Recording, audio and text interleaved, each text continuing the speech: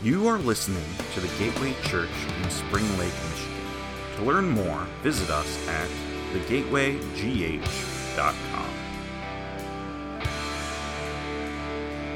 It is wonderful being here with you this morning. Super excited. I want to catch you up just a little bit about kind of how we got to where we are doing missions. You know, how does that come about? So kind of my origin story. When I was 8 years old, I grew up in Iowa, little chubby, short kid, not very smart, no friends, kind of a deal. I grew up in Iowa, small town, 8,000 people in our little town of Washington. But as an 8-year-old kid, that was my first opportunity to go to kids camp. And I'm like, okay, that's cool. And my older sister went, my pastor went, we went. And that was two big things happened that year. One, and again, I grew up AG. My parents met at Central Bible College. I was born in Springfield, Missouri. I got that green-blue weird color, you know, the old color of like, if you've ever been to headquarters in Springfield, Missouri, they used to have these bluish, weird blue panels on the building. That color, not the new one, because they swapped them out for like a nicer blue. But the old color. I'm still the old color. It's pumping through my veins. And so anyway, I've always been saved. But that year at camp, as an 8-year-old kid, like it clicked that God was pursuing me, and I needed to pursue him back. Not just accept him, but I needed to pursue him on a daily basis. For a relationship to work, I had to hold up my end of the relationship and communicate back, pursue him.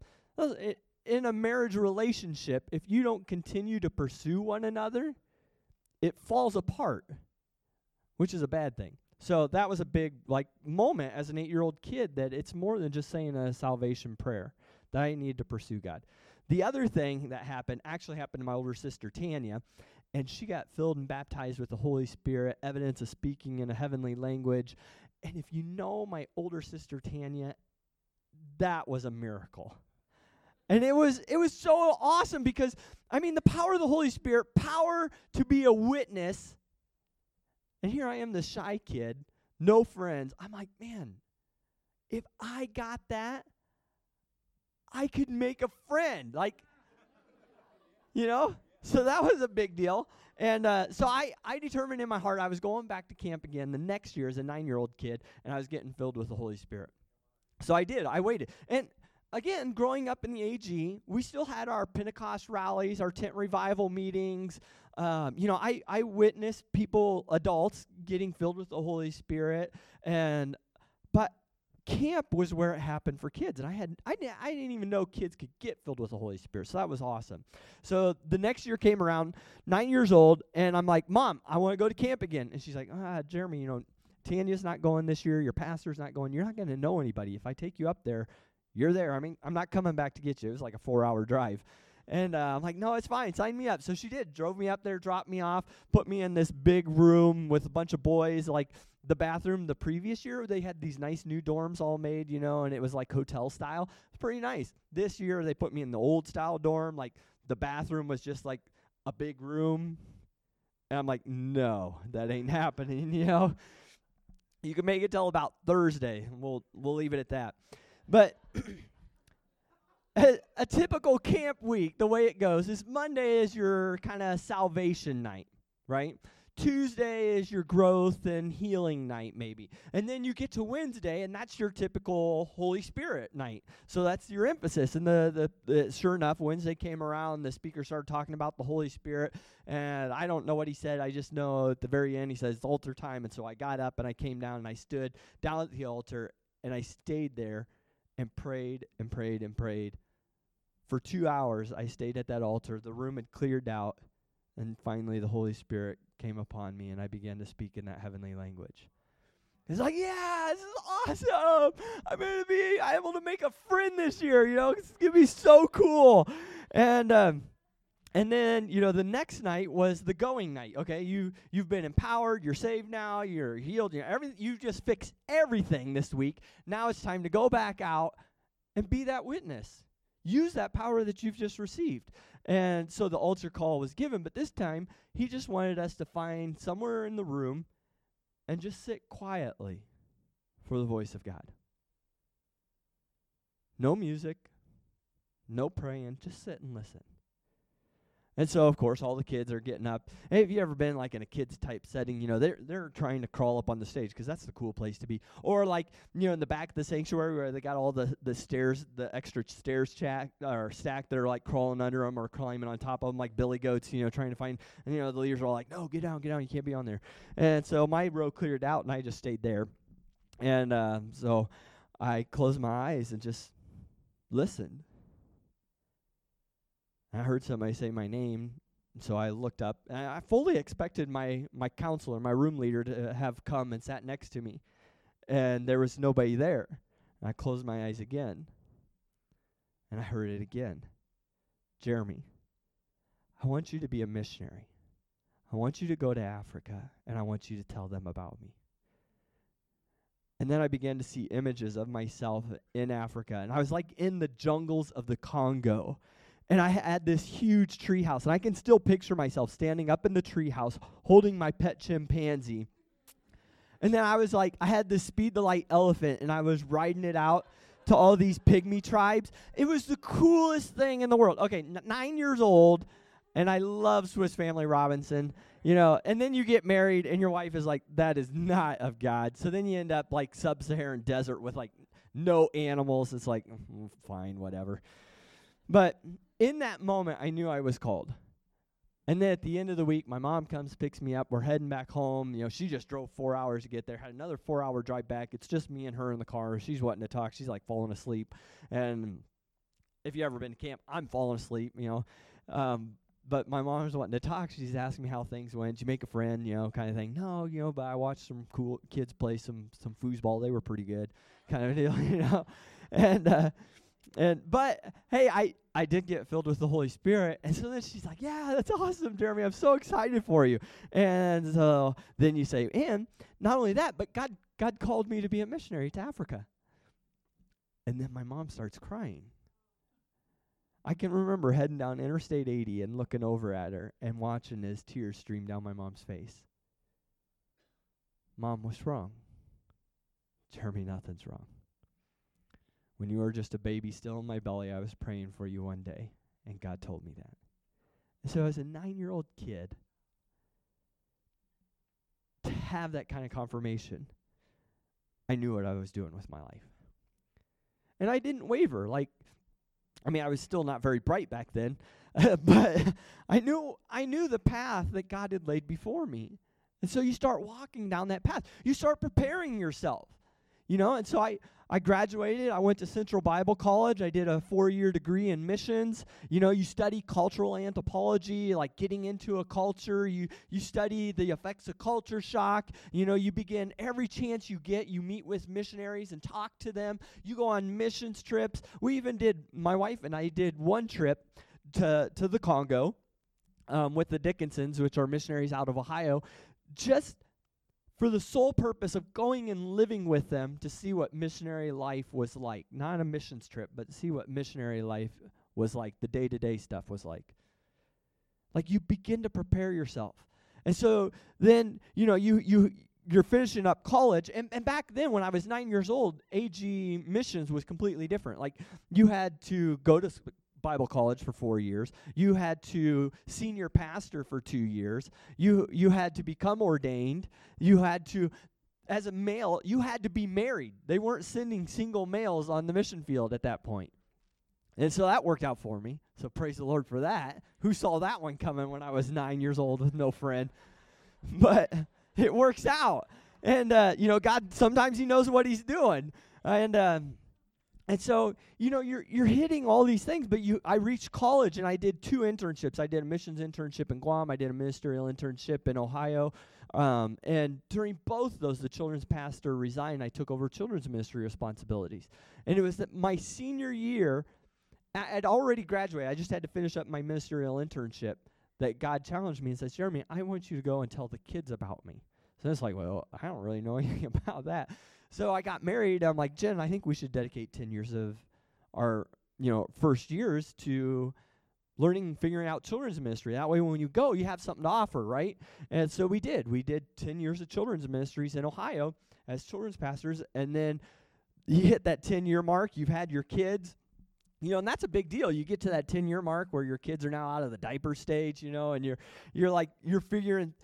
figuring things out within your marriage roles, and it's all this huge learning process, and you're just continually learning, working up to this point, and then finally, okay, let's apply. So then you apply, and then it's like a year process just to apply for missions within the Assemblies of God to get that stamp of approval. Then it's like 18 months now, I think 18 months to 2 years to raise your budget to be able to go overseas. And so then you get that stamp of approval, and you load up whatever else you have left that you haven't already sold off that you're taking with you, and you board the plane, you take off, and then you land, and you're in France, not Africa, because Senegal is a French colony up until the 60s, so its national language is French, and you don't know French, and they don't know English, so you invested another year learning French. So you're like, okay, like, and that was grueling. Like, I'm not gonna lie, that was grueling. And so then finally, you board the plane again, and you take off, and this time you land, and you walk down the steps onto the tarmac in Senegal, 25 years from the time you were called as a 9-year-old boy. You're there, and you start hearing this like high-pitched squealing noise, like a whistling noise, and then a sizzle, and it is so hot. It's your speed, or it's your what do I wear? It's your deodorant. Like your deodorant is like it's so hot, it's melting, and it's running down your arm and dripping off your elbow and landing on the tarmac and sizzling. And like you look out in the distance, and it's all that heat wave when you look through and it's hot, and the heat's coming back up off the roadway, and it's all just kind of a blur, and you're looking and you're breathing, and you're like, whoa, it's really hot here, and like you land in August, which is like the middle of their hot rainy season, so the humidity levels are up at like 90%, your dew points are up at 90%, and it is hot, and you're just sweating, and for weeks you just sweat and sweat and sweat, like it's unbelievable because you're not accustomed to it, and you're like, how do people even function? Like, by noon, you are just exhausted from sweating so much. And then you've got to do ministry. And that, you spent that year learning language, right? So you're like, yeah, I know some language. You don't. That's not true. You're going into it. I put myself on a 10-year plan. I'm just going to be straight with you. And so you get there, like the house you're living in, the faucet breaks. You're like, oh, I got to go get a new faucet, right? So you go, and you go to the local quincaillerie, the little Home Depot shop, right? And you go up to the counter, and you're like, bonjour. Like, okay, in France, as well as in Africa, introductions, goodbyes are very, very important. So you go through this whole dialogue, right? And then it's not just a hi, how are you doing? It's a dialogue. And so you go through the whole thing, and you feel like you aced it. Like you did pretty good. You're pretty happy with yourself. And so finally now you get to ask for the faucet. Oui, je voudrais un...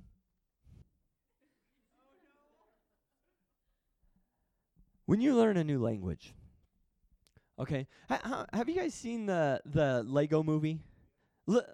Yeah, the Lego, the original, the first Lego movie. Okay, I think how many Lego movies? The Batman, Ninjago, the first one. Okay, in the first one, there's this one point where the hero of the story, he's not very creative, right? And they're like, no, you've got to be so creative, right? You're the chosen one. So they have this moment where they go up in his brain, just to show him like how creative he really is. And they get up there, and he looks around, he's like, oh, he's looking around, it's like, it's huge, and it's like, this is awesome, this is amazing, this is my brain, it's so huge. And they get up there, and they're looking around, they're like, there really is nothing here. How is that possible? You have not had one original thought in your entire life. You know? And so it's like that. Like you learn this language and it eats your first language and then it self-destructs and you're standing there like I don't even know what this word is in English. Like a spigot. I don't know. Like, and so then you describe it like, oui, c'est dans la salle de bain, c'est pour de l'eau, you know, and then like you're trying to express it all, and like finally out of nowhere it comes to you, faucet, you know, like I need a faucet, but then you're speaking English and he's still looking at you like, I don't know what you're saying, and you're like, I never learned that word. Like, you don't learn faucet in your French class, so then you gotta get out your Google Translate and translate it. But it's difficult. And not only that, like, even in a church setting, like the first service I did, like I had my notes. It was all manuscript style in French. This is my first sermon was corrected by my French teachers. So it was grammatically, it was solid. It's very simple. But it was solid. And it was awesome because it was right during the rainy season. And I did an illustration. It was mud. So I brought in some mud from outside and did this illustration. They didn't even get it. Like, I was struggling. Like, I was sitting here at my notes, like, and it's being interpreted from French, my French, into Wolof. And so I'm going along, and my interpreter's not getting it. The people aren't getting it. They're just looking at you like, oh, what is he saying? And so, you know, at one point, you slide your notes across to the interpreter, and you say, I'm right here. Just read along with me. And they, like at the end of the service, the pastor gets up, and it's normal. He'll get up, and he'll just kind of emphasize what was preached, and then, you know, encourage the believers and stuff. And he gets up, and I was still struggling with, like, hearing and understanding French, but he didn't get it. Like, he had no idea what I was talking about. And then I did not long after that, I did a kids service. And so I use a flower, right? You know, around the world, you use flowers as a symbol of love. You know, you use it as a sign of mourning when somebody dies. You know, I'm going through like all these illustrations of how people use flowers, and they got flowers there, and they don't get it. Like the kids don't get it. And the kids leader that was there with me, he didn't get. I spent 5 minutes just standing there talking to him, trying to explain to him my illustration of a flower. Like you just aren't prepared for how difficult it's gonna be. As much as you prepare, there's still more you have to learn. And I'm not naive. I wasn't naive. Well, sometimes I am naive, but I knew missions was going to be hard.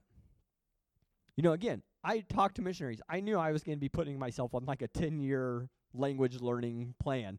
Like, you know, when you study cultural shock and you study cultural anthropology, like culture shock has these ups and downs, and it doesn't matter how awesome you are, and there's some pretty awesome people out there, you're still going to face it. You're still going to have these ups and downs where you mourn what you've left behind. And not just you, but every person in your family is going to do this. And it's like month-long processes. Like, you're doing this for months, having these roller coaster rides up and down. And you're isolated. You know, and as much as we try to share with people back home, all those friendships, those really close friendships that you had previously, you grow apart. You really do. And on the field, like, even though there's a national church, we have 40-some churches in Senegal, you have no real relationship with them. And there's this huge disconnect, and you're isolated. And there's times I would sit down at night after the girls and my wife had gone to bed, which, I kid you not, like, 9 o'clock is missionary midnight. Like, along the equator, you know, sun sets about 7:30, 8 o'clock. The mosquitoes come out, and you're like, I'm done. So you just go to bed. And so I'm sitting down there in my chair, in my little IKEA chair, and I'm just weeping, like crying. And it's ridiculous because you're like, I know this is normal. I know I'm going to make it through this. But like, it's just so overwhelming. And you know what? Life is like that. You know, last week, I listened to your message last week. And in Acts chapter 4, you know, as he's going through Acts, as the pastor was going through Acts chapter 4, he at one point, he goes back to Matthew chapter 5, 10, something around there. I forget. But it talks about Jesus telling the disciples they will be persecuted. Like, we know this kind of stuff is going to happen. But it doesn't make it any easier. We still struggle through it. So, you know, this morning, my primary message, you know, I love the story of Peter. Peter has an incredible story.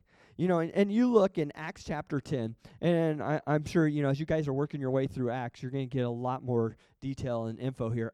Acts chapter 10 is an incredible chapter. Okay, Acts chapter 10, this is the chapter where Cornelius, a Roman centurion, he's actually a part of the Italian cohort, so he's a leader of military men, like, you know, probably about 100 or so. But he is a godly man. He's not Jewish. He's a godly man.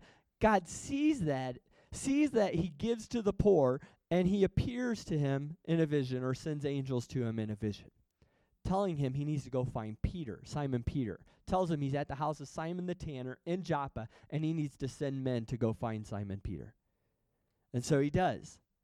Then you get down further in that chapter, and Simon Peter, it's noon, and as a man, he's hungry. Now, if you live in Middle Eastern African culture, now I start to understand this. In my setting in Senegal, the wives start preparing the meal about noontime, but they're cooking over one pot, like one fire, and it won't be till like 2 or 3 until you actually get to eat. So I'm understanding new times here, and he's hungry. So he's hungry, and he goes up on the roof to pray. And as he prays, he has this vision. And God lowers a sheet down in front of him, and it's got all kinds of animals on it. And he says, Peter, take and eat. And Peter's like, no, Lord, I'm not going to do that. I'm a good Jewish boy. I don't eat unclean things. Because if you know Jewish history, and you go back to like Leviticus, it talks about clean animals, unclean animals, what the Jewish people can eat, what they can't eat. And now he's got this whole sheet filled with animals, and he's looking at them. There's all kinds of animals. Now, this is where it gets a little funny, because why doesn't he just take one of the good ones and eat it if it's got all kinds of animals? But he says they're unclean. And he has to go through this learning process again. And it's really interesting. And he says, you know, and if you look into this, and I won't go into it for sake of time, but it's really interesting how this really comes down to being a man-made law, not a Levitical law, because they're just touching. And it was kind of a gray area. There are some things in the Old Testament where God says, you know, if this unclean thing touches this clean thing, it too becomes unclean. But in regards to live animals, there's nothing really said. It became a gray area. So they kind of created this man-made law saying, well, it's unclean too. So if this sheep touches this snake, they're all unclean. And God's saying, no, don't call unclean what I call clean. And God tells him to eat 3 times. 3 is one of those numbers that keeps coming up in Peter's life. Right? You know the story of Peter, right? So go back all the way to, start back all the way at Matthew chapter 26.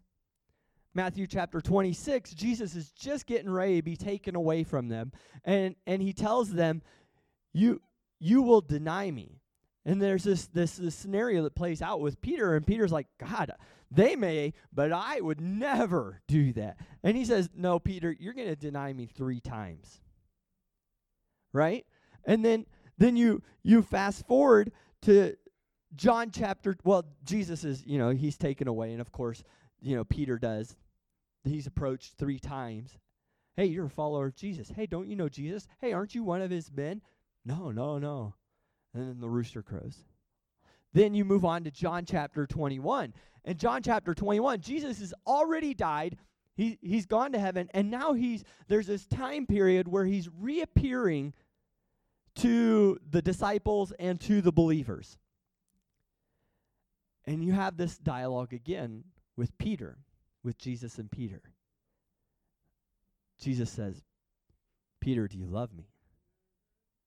Well, yes, Lord. You know I love you. Peter, feed my lambs. Peter, do you love me? Well, yes, Lord. Of course I love you. Peter, be a shepherd to my sheep. Peter, do you love me? Lord, yes, I love you. You know I do. Peter, feed my sheep. And it's this incredible redemptive moment. It's beautiful, right? And he brings Peter back in, and he forgives him. And so then, not only, like Peter, the whole story of Peter is his growth.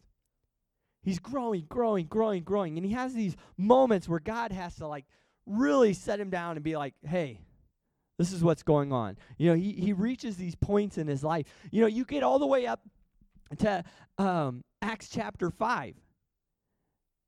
And so coming up here next week, I think, right? So Acts chapter 5, well, it's interesting too, because you mentioned last week, Acts chapter 4, that they were not happy with him because he was unlearned. He didn't go through rabbinical training, but he invested time with Jesus.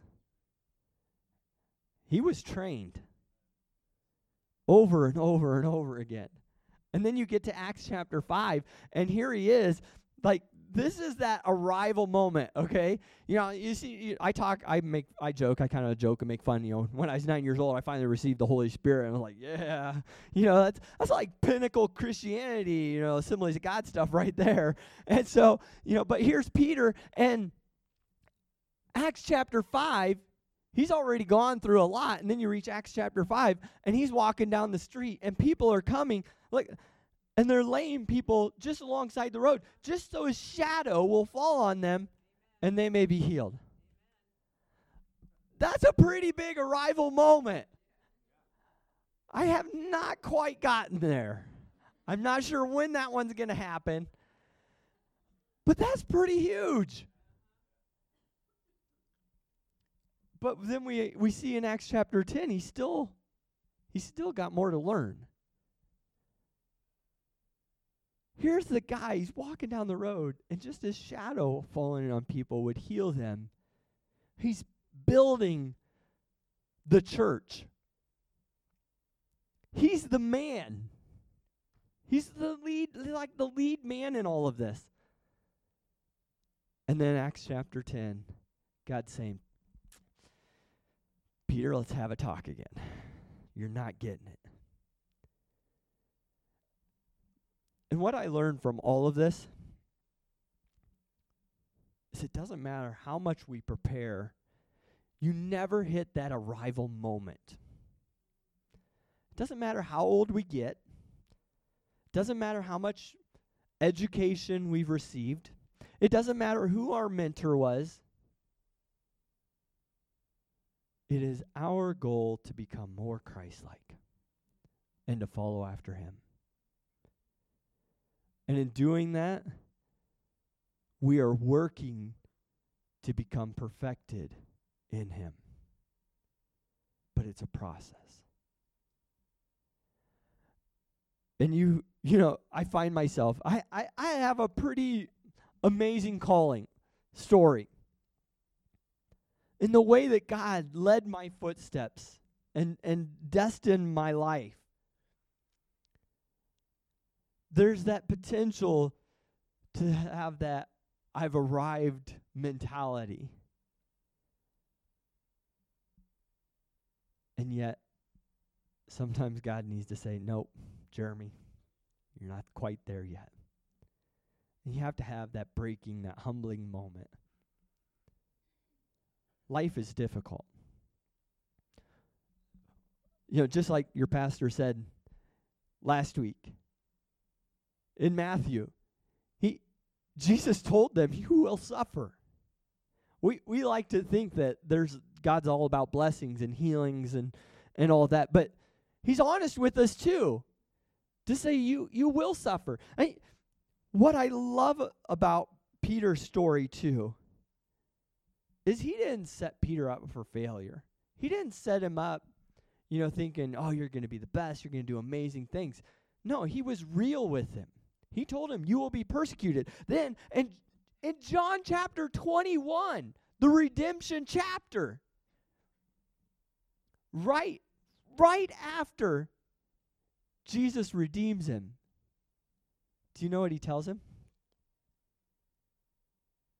Anybody? John chapter 21, right after he redeems him, 3 times forgives him. Do you love me? Yes, feed my sheep. Jesus goes in and foreshadows how Peter will give his life for him, for serving Jesus. You will be tied up. I'm not sure how the volume got on that one. He tells him, you will give your life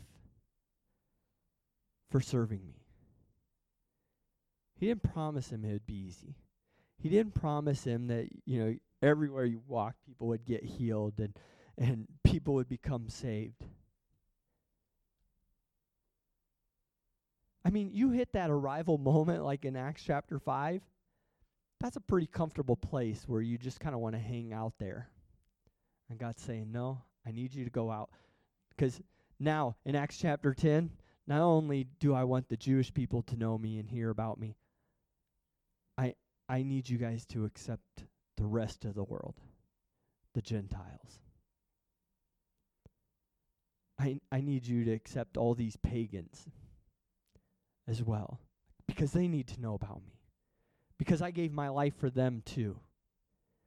And in Senegal, I have, you have these plans, and there's a National Children's Department, and you're thinking you're going to go work with them and just immediately start doing trainings, and you're going to know French, and it's going to be awesome. No, you don't. But, you kind of have this plan of how things are going to work out, and then it doesn't, and it's hard, and you're hitting this culture shock waves, and then you get a phone call, and you answer it, and you're like, trying your best to figure out who this is. I was struggling that day. The guy was telling me his French was horrible, my French was horrible. And if you're learning a new language, communicating face to face is one thing, on the phone is a completely different thing, because you don't know where the conversation is starting and where it's going. So you're just struggling the whole time. And finally, I figure out, okay, this is Dame Jen. And Dame, he was my metal guy. He came and fixed my metal door on my kitchen.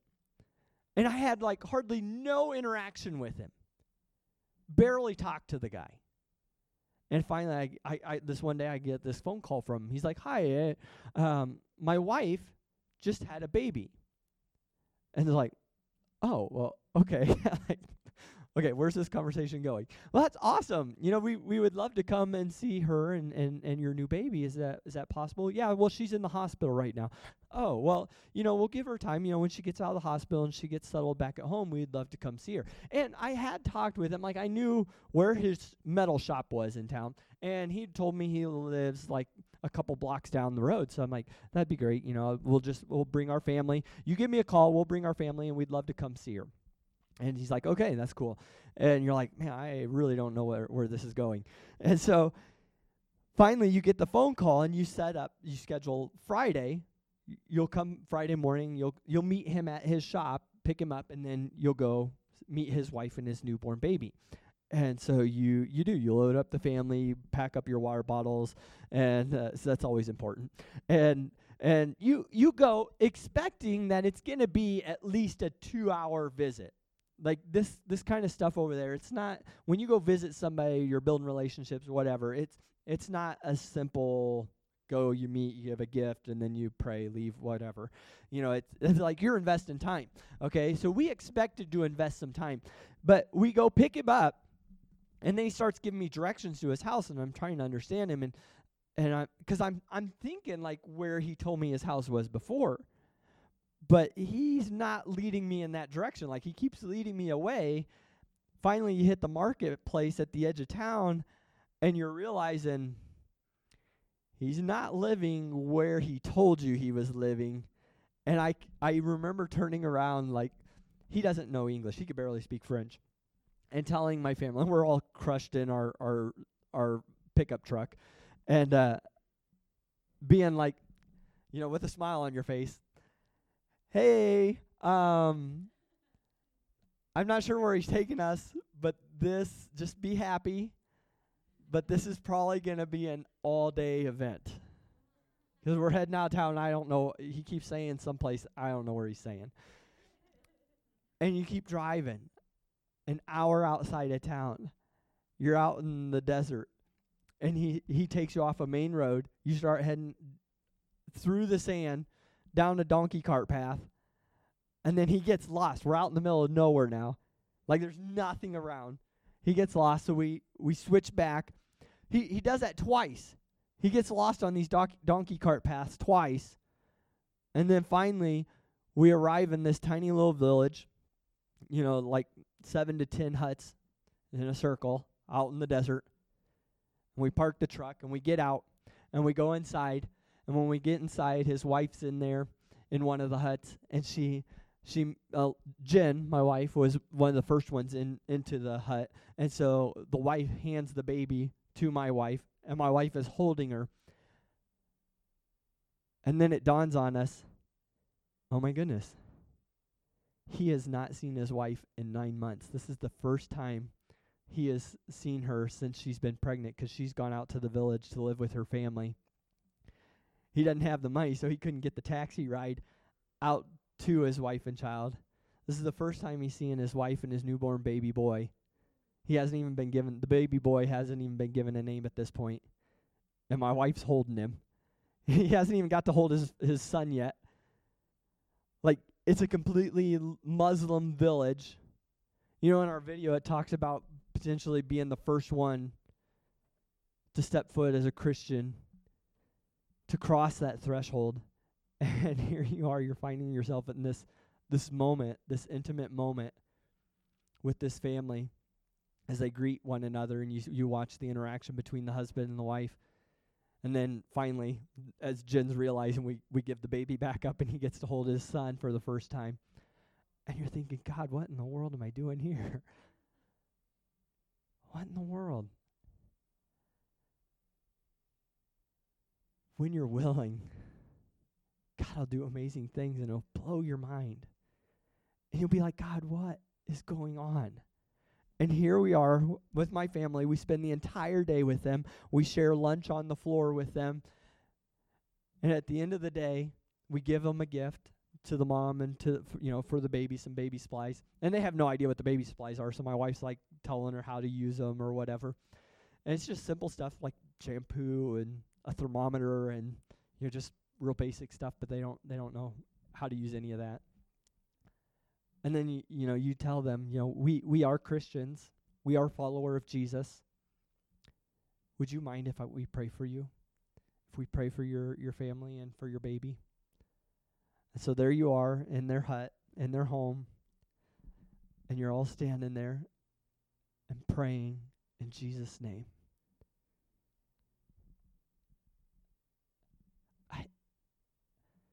In those moments, it washes away so much. But you've got to be willing. That Holy Spirit pastor mentioned last week, it's about boldness. Being bold and taking the step and doing it. Saying, okay, God. That's not what I'm here for. I'm here to train children's leaders. And then you find yourself out in some village, like having no idea why he even called you. But God will use you when you're willing, when you step out in faith. I had another instance where we were just getting ready to come back stateside, and I'm at the market because my wife wanted a mat woven out of plastic strands, and she had like a certain color combination she needed. So I'm like spending the day at the market trying to search down this mat, and I find one. So I take a picture of it, send it to her. She's like, "That's awesome, do it." Well, so then you start bartering. The guy's like, $50, and you're like, "No way! I've already bought 2 of these at like $5 and $7. So there's no way I'm paying 50." I'm like, I'm not just a two-bob. I live here, okay? So. And, there's all these other guys. They're all Muslims. They're all standing around gawking at the white two-bob trying to buy a mat. And so finally, I just feel a prompting. I'm kind of going back and forth with this guy, knowing it's not going anywhere. And God just says, "Hey, ask him about his hand." And the whole time he'd kept his arm right here. And you knew there was something wrong. But, I mean, in our culture, it's kind of rude to just say, "Oh, hey, I see you're disabled. What's going on with that?" But now here I am in this market with all these Muslims around me and feeling the prompting of the Holy Spirit asking me or telling me to ask him about it. And you do. And he's like, I was doing the job, several years ago and injured it, and I just haven't been able to use it. It gives me a lot of pain. Again, you got to do the disclaimer. Oh, well, hey, I'm a Christian. I'm a pastor. I'm a follower of Jesus. Jesus is according to them, he's the prophet that healed, that did miracles. Do you mind if they don't believe he's the Son of God, so that's a big thing. That's a big issue. But do you mind if I pray for you? Pray in Jesus' name that he heals you?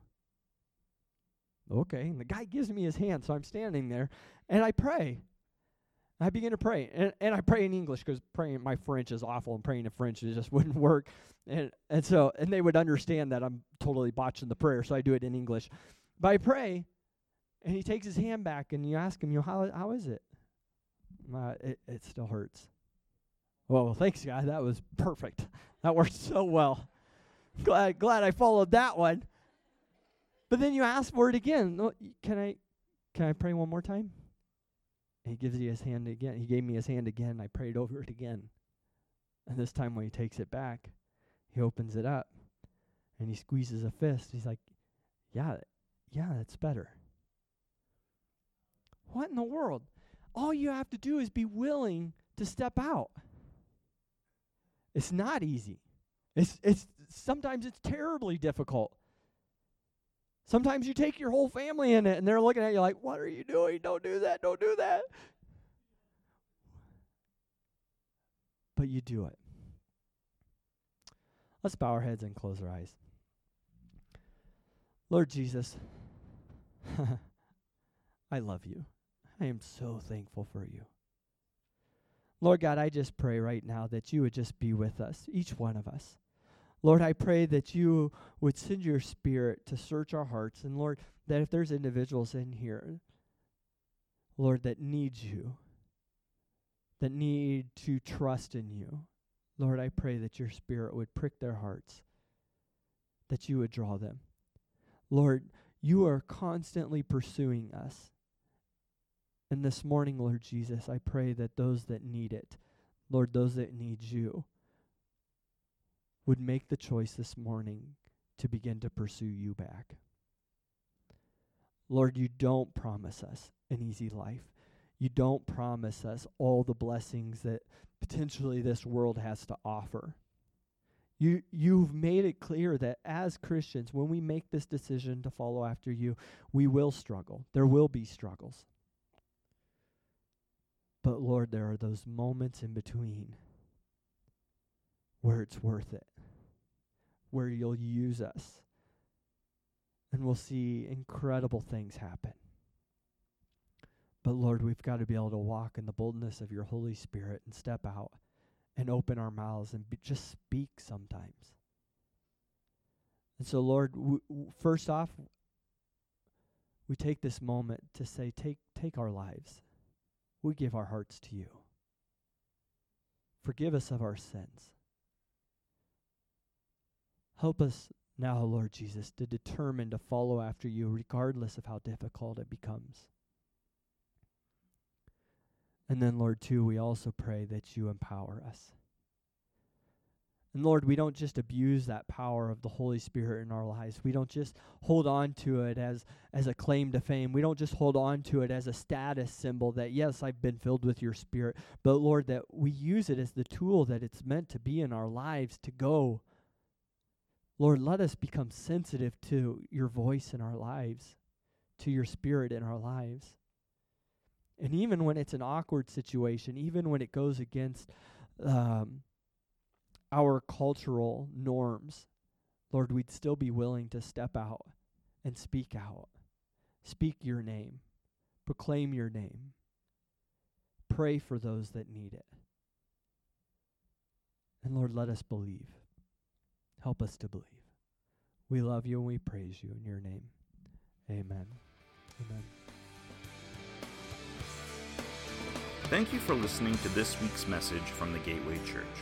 If you'd like to find out more about our church, such as service times, giving, and ways to get connected, visit us at thegatewaygh.com.